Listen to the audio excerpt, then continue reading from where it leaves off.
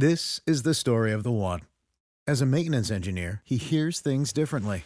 To the untrained ear, everything on his shop floor might sound fine, but he can hear gears grinding or a belt slipping. So he steps in to fix the problem at hand before it gets out of hand. And he knows Grainger's got the right product he needs to get the job done, which is music to his ears. Call, click Grainger.com, or just stop by. Grainger, for the ones who get it done.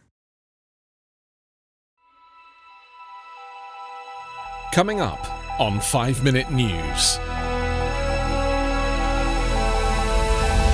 Trump slams global climate agreement Biden intends to rejoin. New data suggests schools are not spreading COVID-19. And Amnesty warns of human rights crisis in US due to delayed transition.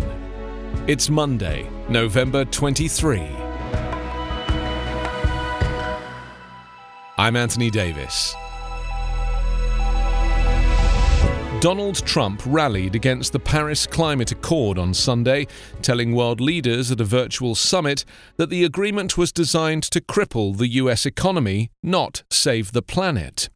To protect American workers, I withdrew the United States from the unfair and one-sided Paris Climate Accord, a very unfair act for the United States, Trump said in a video statement from the White House to the Group of 20 summit hosted by Saudi Arabia. His comments came during a discussion among the world's largest economies on safeguarding the Earth. President-elect Joe Biden, who takes office in January, has said he will rejoin the global pact that the US helped forge 5 years ago. Trump contended the international accord was not designed to save the environment. It was designed to kill the American economy. It is not clear whether Trump has even read the Paris Climate Accord. Trump, who has worked to undo most of President Barack Obama's efforts to fight climate change, said that since withdrawing from the climate agreement, the US has reduced carbon emissions more than any nation.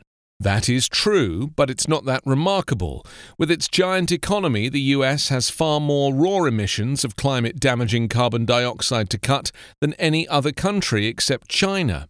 A more telling measure of progress in various countries is to look at what percentage of emissions a country has cut.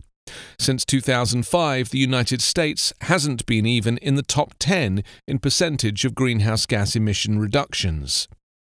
More than 180 nations have ratified the accord, which aims to keep the increase in average temperatures worldwide well below 2 degrees Celsius, and ideally no more than 1.5 degrees, compared with pre-industrial levels.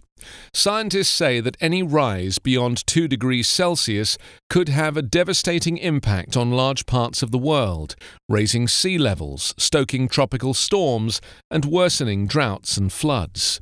The US formally exited the Paris Pact on November 4th.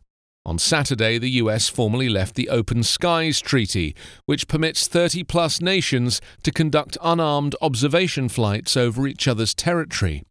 Those overflights were set up decades ago to promote trust and avert conflict. During the discussions at the climate session, President Xi Jinping of China, the world's largest emitter, said the G20 should continue to take the lead in tackling climate change and push for the full implementation of the Paris Accord. As COVID-19 surges nationwide, the debate over school reopening has intensified. On one side are arguments that schools are not a major source of spread. On the other are schools with significant rates of infection. In response, many districts are delaying plans to bring back their students.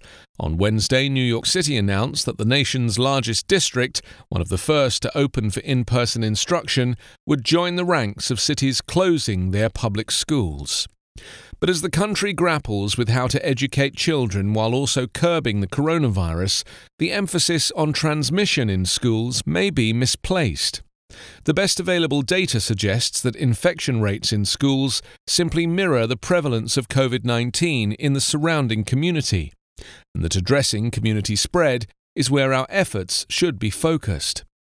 At one level, this finding is intuitive, but its implications have been largely overlooked. Part of the challenge is a seeming disconnect between the claim that schools aren't superspreaders and the objective fact that some people tested at schools are found to have COVID-19.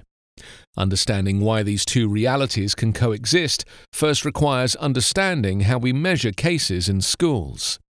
Several states maintain school-level data dashboards that provide information on infections among students and staff who attend in-person school. Virus transmissions that took place in schools are not separated from infections that occurred elsewhere, at a friend's house, at church, but were simply detected in schools.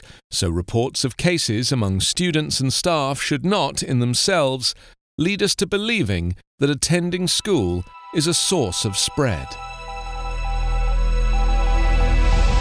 In an unprecedented move by a human rights organization in relation to a US presidential election, Amnesty International issued a warning about the stagnated political transition in the country and the dire impact it's having on the COVID-19 pandemic. 2 weeks after the US election, Donald Trump has not conceded his loss to President-elect Joe Biden, a reality that Amnesty now sees as having an effect on the spread of coronavirus and has described it as a human rights crisis. The COVID-19 pandemic is a human rights crisis on an unprecedented scale. The US government's response to the pandemic has laid bare systemic disparities that have long undermined our human rights, including those to life and health, said Bob Goodfellow, Amnesty International's USA Interim Executive Director. President Trump's rejection of the results of the 2020 election and refusal to cooperate with President-elect Biden's team will effectively cost even more lives and worsen this human rights crisis. Amnesty, which has historically assigned most of its election warnings to non-democratic societies across the world, is calling on the Trump administration to respect its human rights obligations. We call on President Trump and his administration to fulfill their human rights obligations under international law and cooperate with President-elect Biden to protect the rights to health and to life, the statement read. Mr. Biden sharpened his attack on Mr. Trump on Tuesday, saying that stalling the transition would sabotage the coronavirus response and cause more deaths. On Twitter, Mr. Trump continues to falsely claim that he won the election and has asked for credit for the discovery of a vaccine. A federal judge on Saturday dismissed a lawsuit critical to Donald Trump's long-shot bid to overturn his November 3rd election loss, calling his legal claim a Frankenstein's monster.